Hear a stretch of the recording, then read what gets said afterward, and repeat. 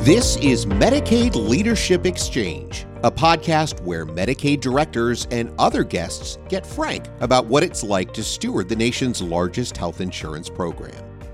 80 million, or 1 in 4 individuals in the U.S. receive health care through Medicaid and the Children's Health Insurance Program. Medicaid agencies administer a complex web of programs. Listen in as we explore some of the challenges leaders in Medicaid navigate and their top priorities to deliver services and build health.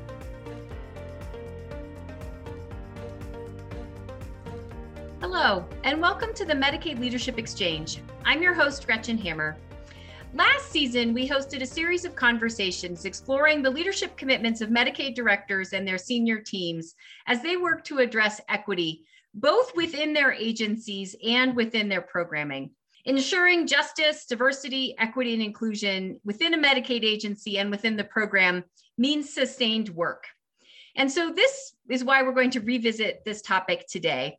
In today's conversation, we'll explore with two Medicaid leaders, where are they in effectively leading their Medicaid agencies to address health equity? Where are they finding success and where are they experiencing challenges? So I've invited two wonderful state leaders from the state of North Carolina and the state of Wisconsin. And then as always, we're also joined by Mark Larson from the Center for Healthcare Strategies, who will close out our podcast episode by reflecting back on the leadership lessons that he's heard as we explore this issue of our sustained commitment to advancing equity. So first, I'm going to have Dave Richard from North Carolina go ahead and introduce himself. Go ahead, Dave.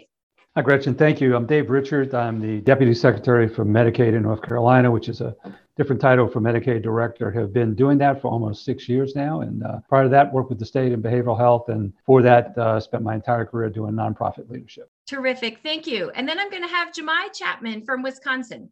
Hi, Gretchen. Thanks for having me. And hello, Dave. My name is Jemai Chapman. I'm with the Division of Medicaid Services in Wisconsin. I act as the Executive Policy Advisor for Equity. Terrific. So when we began the conversation last season about equity, there was this real important focus on both the internal work of advancing justice, diversity, equity, and inclusion, as well as the work that can be done through the policy levers of the program. So maybe I wanted to start with you, Jemai, given your leadership role in this area, on the kinds of things you've been doing internally to advance justice, equity, diversity, and inclusion, and sort of how you are moving toward a vision in the Wisconsin agency. Yeah, that's a great question. And I think for a lot of folks hearing that question, it might seem like there's an easy path to that. But unfortunately, unlike most governmental initiatives, justice, equity, diversity, and inclusion has deep roots based in non-bureaucratic elements, right? So what we naturally would think about how to govern, let's say, a program, the intricacies of equity and how it interplays with governmental programs are such that they are oftentimes outside of the tables that are having those conversations. And so first, I think my job has been to help our organization understand some of the nomenclature, some of the vernacular, some of the verbiage used around this work. You know, the great thing about social media is it's good with creating buzzwords, right? But the one of the negative things is that it's not conducive to critical thinking. And so you get in spaces, or I find myself in spaces where I have to explain a lot of foundational pieces to this work. And I think that's where I'm really trying to move our organization to. Because I truly believe without a comprehensive communal understanding of this work and all of the intricacies that it brings, we're never really going to get to a point where we can effectuate change on the member level or the staff level. Terrific. Thank you. Dave, how about you? What have you all been doing internally and what are you working toward? It's a great question and really appreciate Jamal's insight on that. For us, we actually, I would love to say that we have begun this work well before what happened in Minnesota with George Floyd, but truth is that sent us into a very different place. I'll just confess that I believe that we were an organization that actually were in very good place. When I look across our organization, we look like the community in terms of the diversity of our organization. As that happened, we began to have really difficult conversations, and actually what I would describe as listening, much more than just thinking about what we were. And we realized is that although we had a diverse organization, what we had is a diverse organization that was really top heavy in the wrong way.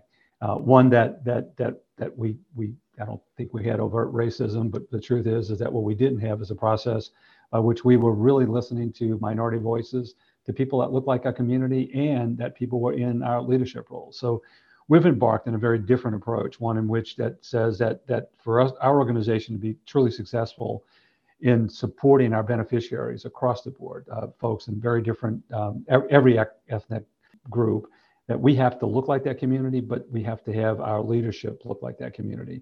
And we have to hear those voices in a very different way. I think we're very early in that journey. It's been almost a year and a half, but very early in that journey. But some of the things that we've recognized is that we have to have a real diversity, equity, inclusion group. We have a committee right now, but that group has to drive our policy. But frankly, it's the job of everybody in Medicaid to really dig deep and think about what has been, I think, obviously issues of bias and prejudice that often we don't see and feel. I will say that for me, this past year and a half has been one in which I've examined my past and future, and it passed in a way that I've never done before, and what biases I brought to the table.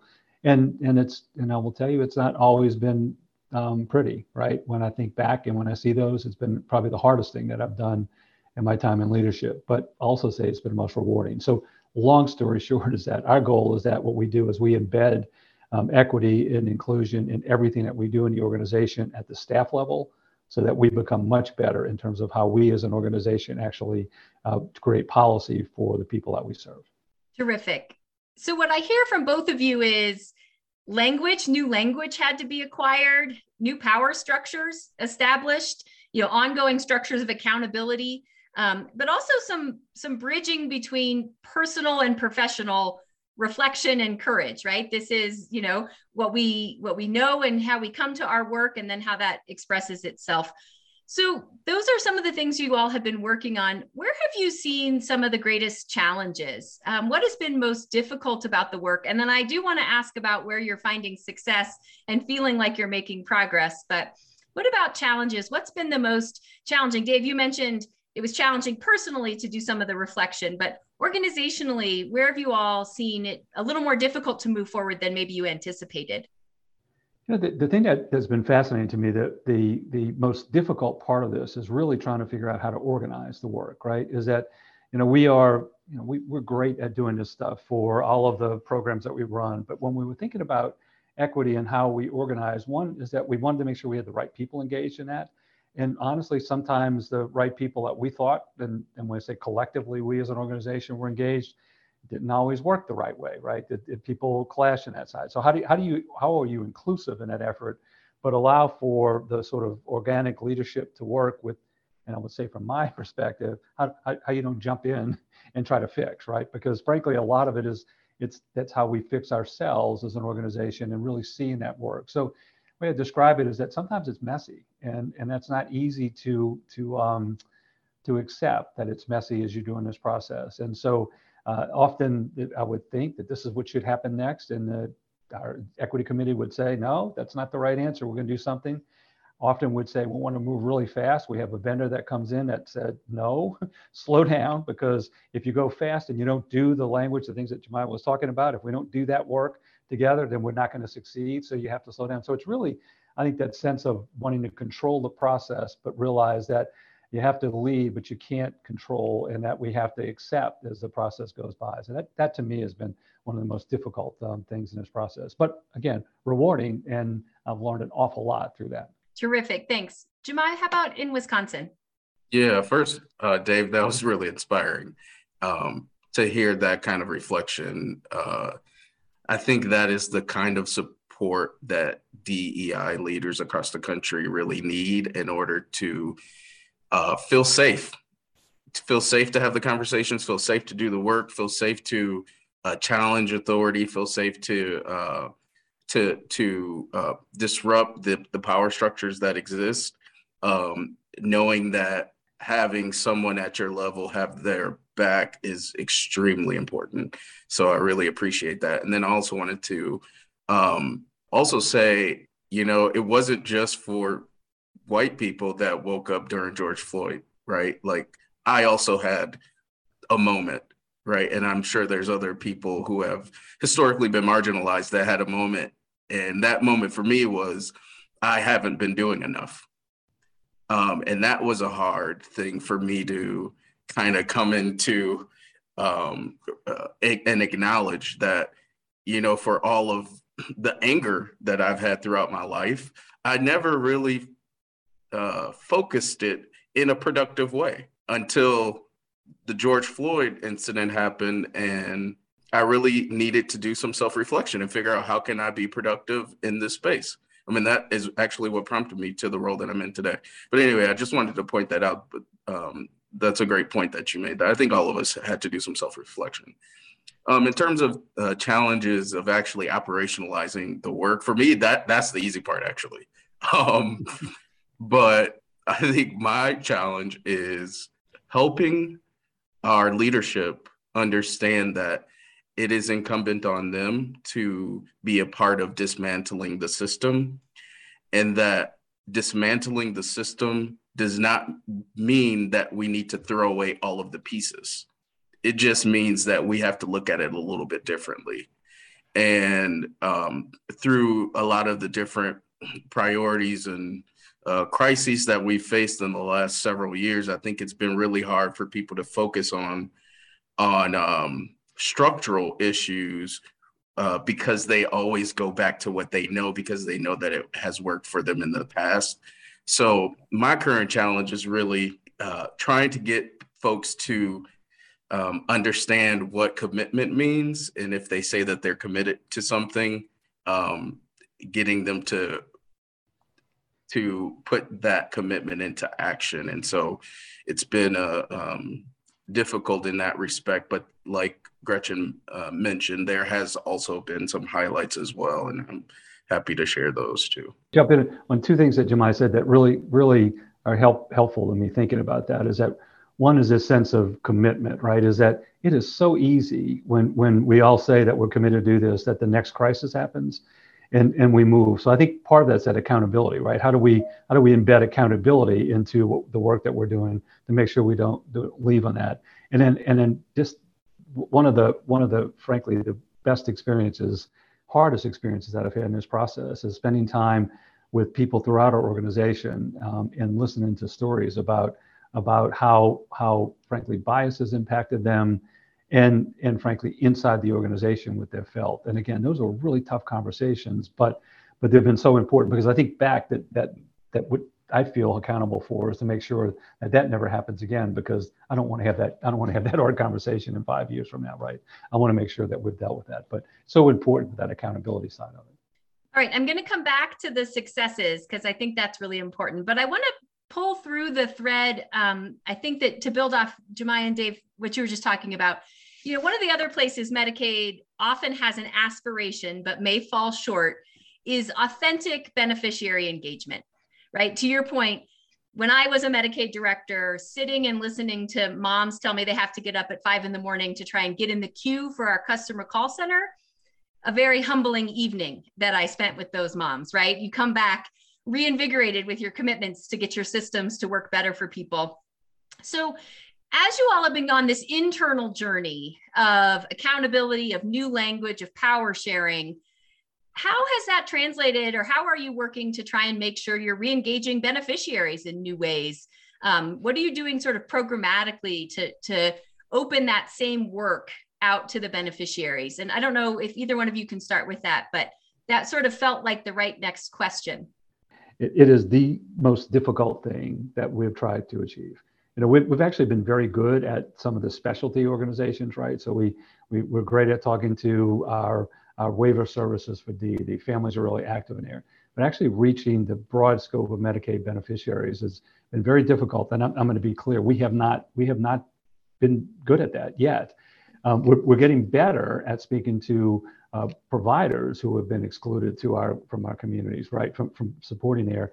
But we have yet to do a good job at really reaching those beneficiaries. So we're looking for all sorts of good ideas on that side. I think we can get there, but it certainly have not been something that we've achieved where we want to be at this point. Yeah, and a lot of this plays into the social determinants of health for a lot of our members and their ability to access the current ways we do communicate with them, right? So if you look in the rural areas, they're about 10 to 15 years behind technologically speaking in terms of their ability to do telehealth or have access to various forms of services that folks in urban areas or other areas where Wi-Fi or the internet exists or is prevalent, they have a lot more access to. And then you talk about folks in the urban areas who can't get a ride to their services or to their providers. And, the list can go on and on. But the reality is that I don't believe, and I've been in public assistance programs for the majority of my professional career, in TANF, SNAP, you name it. And the reality is that we don't do a good job across the board, not just with equity in terms of engaging folks. We don't do a good job across the board of understanding what the communities need from the programs before we even start the planning process, is the implementation process, the operational frameworks that we put in place. And I think we can, like Dave said, Wisconsin certainly can get a lot better at that. But I think as healthcare as an industry can do a lot better. And to be quite honest, I think our outcomes will be a lot more positive. When you increase engagement, studies have shown that folks' health outcomes get more positive because they understand their healthcare more, they feel comfortable with their providers, and they feel safe to have conversations that they might not otherwise have. So, yeah, Dave, I totally agree. This is probably the most foundational piece of inculcating a lot of the principles that Gretchen talked about into the programs and services that we offer. Well, I didn't mean to start with an area of greatest challenge, but I do want to circle back on where you're finding success programmatically, and then we'll finish with where you're finding success internally. But, yes, we all agree in our conversation here that there's a real opportunity to improve the way we engage beneficiaries. But I know that you all have also made changes, contract requirements, quality incentives, other kinds of programmatic investments that you've been using to try and advance equity. Jemai, I don't know if you can speak to any of those in Wisconsin, but maybe just an insight into how you've translated not only your internal commitment, but your external programmatic commitments. Great question. So we've had a lot of successes. There's a lot, trust me, for me to complain about. People here probably know that all too well. But we have had successes because projects are always running. It's very difficult to, on the back end, say, what about equity? And that's really what's been happening for a number of years, right? And I don't think that just is in Wisconsin. But even in that space, in Wisconsin, you mentioned an incentive program that we recently just closed out, where we incentivized our health plans to scale up their collaborative efforts with community-based organization on vaccine equity. And the great thing about that, and something I share with the HMOs, is that I didn't count success as the number of vaccines. I counted success as the collaboration efforts, the communication that was developed, the data tracking and mechanisms and infrastructure that was put in place in order to report on outcomes, the various innovative ways that folks were able to perform community engagement. I think that was the most successful kind of highlight of efforts that we undertake. And that's kind of what we're looking for in this kind of space where we're not quite ready with the infrastructure, but we have obviously resources to make changes. Looking for those silver linings where you have things that you put out there, you get your lessons learned, and now when you get another project that you can start equity in the beginning, you have these lessons that you can start implementing within projects that commence afterwards. So that's really where I've been focused on right now in the interim. Sounds like almost also setting the expectation that in any new project, equity will be a core part of the planning or of the program design. That helps with that as well. It does. And again, back to Dave's point, you have to be committed. If you're not committed to that, you can't just put a question on your project initiation documentation where you're chartering projects and say, how does this affect equity? That is not implementing equitable procedures in program design. And so people have to be very intentional about what that looks like. What is the decision-making structure? Who's doing the research? What data are you analyzing? What community organizations are you using to inform on how you should be analyzing the data? What qualitative information? So that's the other biggest challenge, if I may, Gretchen, too. It just expound a couple of minutes here, too, because I think it's very important for listeners to understand that for folks like Dave and I and other DEI leaders, like we can see the scope and it's humongous. It's very large. And it's a challenge that I've had is getting other people to see that scope when typically they are siloed in whatever program functional area they live in.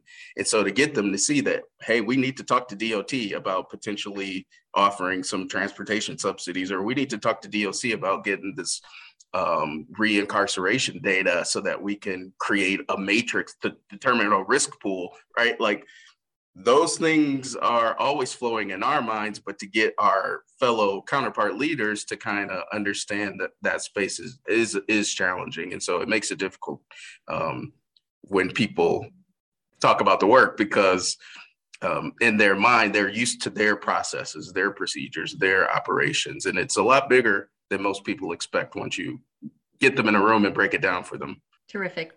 Dave, go ahead.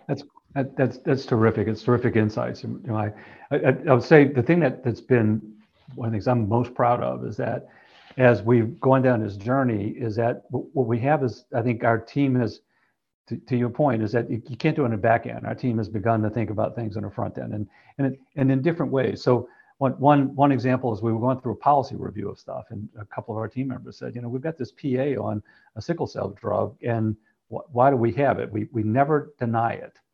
And it just makes it, so it's like, well, that is just stupid, right? So we're going to take it off, right? So it was something that simple, right? That was easy. And just looking at policy with a different lens really brought folks there.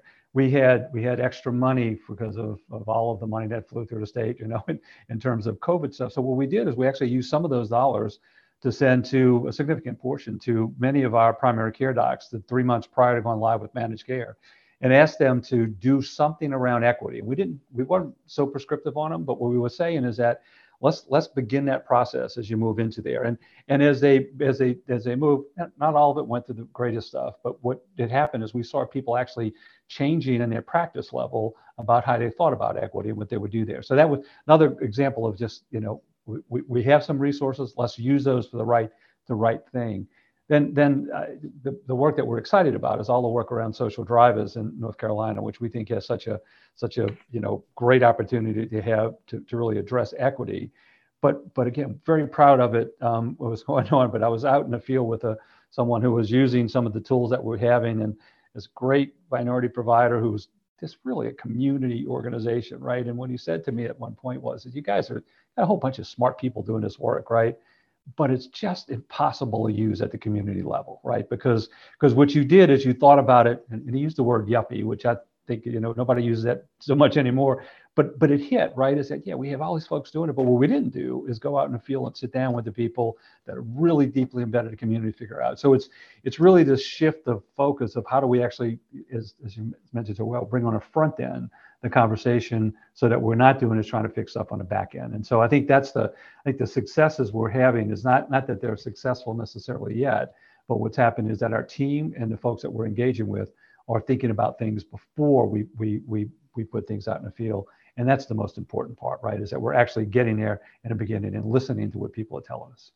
And what strikes me about both of those concepts is how you're beginning to see equity be embedded in the institutional culture of the way you're doing your work.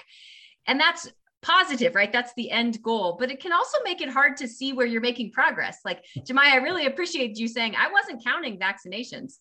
I was counting a shift in behavior in our managed care plans, because that's really what's going to be the long-term goal. Vaccinations are a short-term milestone.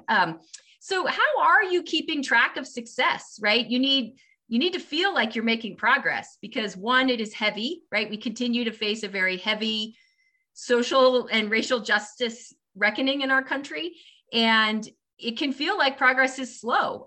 So how are you keeping track of both as things get embedded in your culture, but also just as you meet milestones, how are you celebrating those or recognizing those? Dave, I'll start with you. Yeah, I think the question where you had it is that we've got to change the way we measure, right? So in the methods that we measure, and I'm going to get this wrong probably, we would do great measurements. We'll look at infant mortality and we'd have some high level stuff. What we decided to do is that, we've actually got to get to the county level to make sure we're measuring that at a level, and at that county level, let's look what the racial disparity is there, so that we can actually begin target programs in the right place. So we had high level. We knew clearly that infant mortality was greater in the minority community, as well as maternal deaths there. But we weren't targeting. We were just saying, okay, we know that. What do we do about it? Well, now we're targeting to places where we know, the Northeastern North Carolina is a place we have to target, and these are the counties we have to go. So really begin to think on the front end, what is that measurement that we need to have, and how do we do that? And then most importantly, though, we can measure stuff forever, but what the hell do you do about it, right? So often we've had a lot of great measurements, and we can talk about it. Somebody said the other day, it's like, you can admire the problem or you can do something about it. Well, we'd admire the problem an awful lot, but now we're trying to get the information in, make sure we're using that, it's actionable, do something about it, and then keep repeating, right? Rinse and repeat. Make sure that as we do this work, we're honing deeper in, but that measurement is the most important part. Totally agree. Dave, I feel like we've been working together for 20 years. Dave's right on point with the data, identifying what is important. The only thing I want to add to that, and this is more of a social, psychological issue, is that we need to start reframing the conversation and moving from skin color to the way people identify themselves. And I've said this often, and I continue to say it, at some point in the future, we will, if we don't change the way that we think, we are going to have a potential White Lives Matter or potential some other lives matter movements, because it's really structural, the issues that we're facing. And that is the real key, right? So for my organization, I will measure success when we have a process in place that uses data that has been informed by the community, has a decentralized decision-making structure that includes multiple sectoral stakeholder groups, that has a quality improvement process or implications to the work. So, for example, if we're required by our funder to meet a certain threshold for infant mortality, for example, we use that quality metric so that we can infuse equity. So we leverage what we already have to do and make sure we apply an equity lens. And so when the other thing, and sister thing I'll say to my comment is that for the most part, none of us know if any of this stuff is going to work, right? Because there really isn't any science-based, evidence-backed research that talks about a holistic approach, particularly in the various different ways that Medicaid is administered throughout the entire country, right? So there's 50 different Medicaid programs or 51 different Medicaid programs. And so like, we don't have any literature reviews on if you do this, this is going to give you a positive outcome. So what I'm counting as success is that we do something that is logical, rational, and evidence-based, data informed, and then, like Dave said, review that, assess it, analyze it, see what works, rinse, repeat, and keep doing it until we meet the goals and objectives that we set for ourselves, which ultimately is eliminating disparities and eliminating inequities in the system. it's just amazing to speak with you. And yes, I think it's almost time to turn to Mark for his sort of reflections back to us. But since you two are such thoughtful and important leaders of this work, I did want to create the opportunity for you to share any last things that you had hoped the chance to share during our conversation, something that's been important in your state, a lesson learned or a success that we just didn't have the chance to cover in our conversation. So any last final insights that you'd like to share? Jemai, I'll start with you. Yeah, thanks for the opportunity again to do this, and it's been great speaking with you, Dave. The one thing that I want to share that I think is the most important behind all of this is the ability for everyone to feel safe when they have conversations around equity. I think it's been highly politicized, highly tribalized, and in the end, it boils down to, do I respect the person next to me, and do they deserve the same treatment that I have, that I get? Do they deserve the same access to resources that I have? And if we can boil that into a pot and people can all eat that soup, and I think we would feel really good about where we can go as a country in terms of race relations, some of these really hard, difficult, challenging conversations that we have now. I think if people just felt safe that they can say what they need to say in order to understand what they need to understand, that is, I think, the best direction that we can go. And that's what I want to impart to the leaders that will be listening to your call today. Thank you. Dave? And Jemai, I want to say it's been a pleasure to be a part of this. We'll talk more. It's impossible to follow it up because it's exactly right. I think that what I would say differently, it's same thing, is we have to listen to each other, right? And that's really the point, is that the things that are happening in North Carolina is because we're listening to our community and to our and folks there. And that's what we have to make sure that we institutionalize, that real listening, understanding, and then acting on that. But thanks so much for pulling this together. Yeah. And it's remarkable. It is more challenging than it feels like to actually listen. So I appreciate you both lifting that up as the final reminder of that leadership. Mark, I'll turn it to you to reflect back to us what you've heard. Richard, thank you. And Dave and Jemai, what a rich conversation. Jemai, I'd like to start actually reflecting where you kind of brought us to, and then bring us back, Dave, to one of the first things that you said.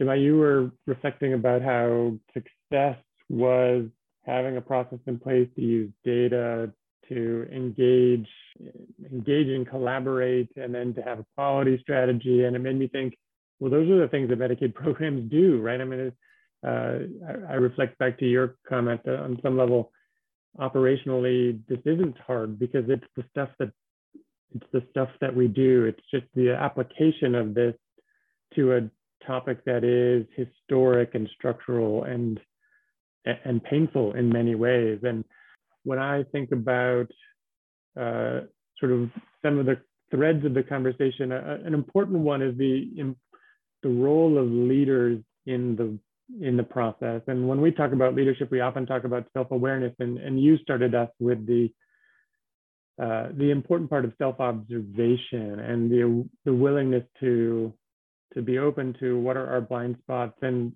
in this conversation, where does bias and the need to grow fit into that?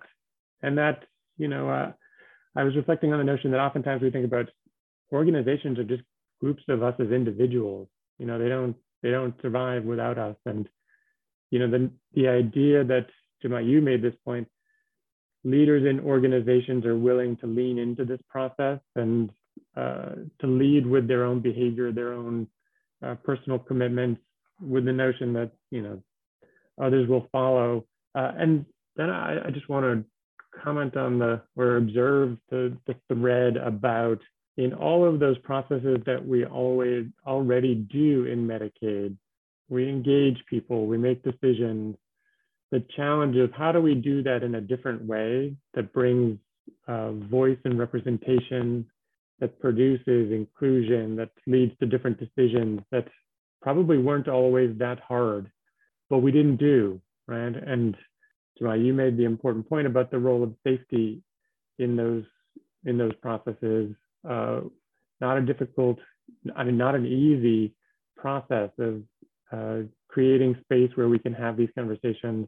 But the two of you reflect what it is for leaders to be able to demonstrate that in creating spaces with your own behavior and the way that you create language that others can follow. I mean, it's just such a wonderful opportunity to share your voices in this conversation. And I'm just grateful for the work you do and also for your willingness to share these stories as part of our podcast series. Thanks so much, Mark. I think, Jemai, earlier in our conversation, you said you were inspired. Well, I am certainly inspired as we end our conversation today, and thankful for both of you in the leadership roles that you're playing, and we'll be cheering for your success and cheering for our collective growth as Medicaid programs to do this work better. So thank you all for listening to our podcast today, and we hope you'll also listen to the other episodes of the Medicaid Leadership Exchange. This podcast is a collaboration between the Center for Healthcare Strategies and the National Association of Medicaid Directors. Season 3 is made possible by the Robert Wood Johnson Foundation.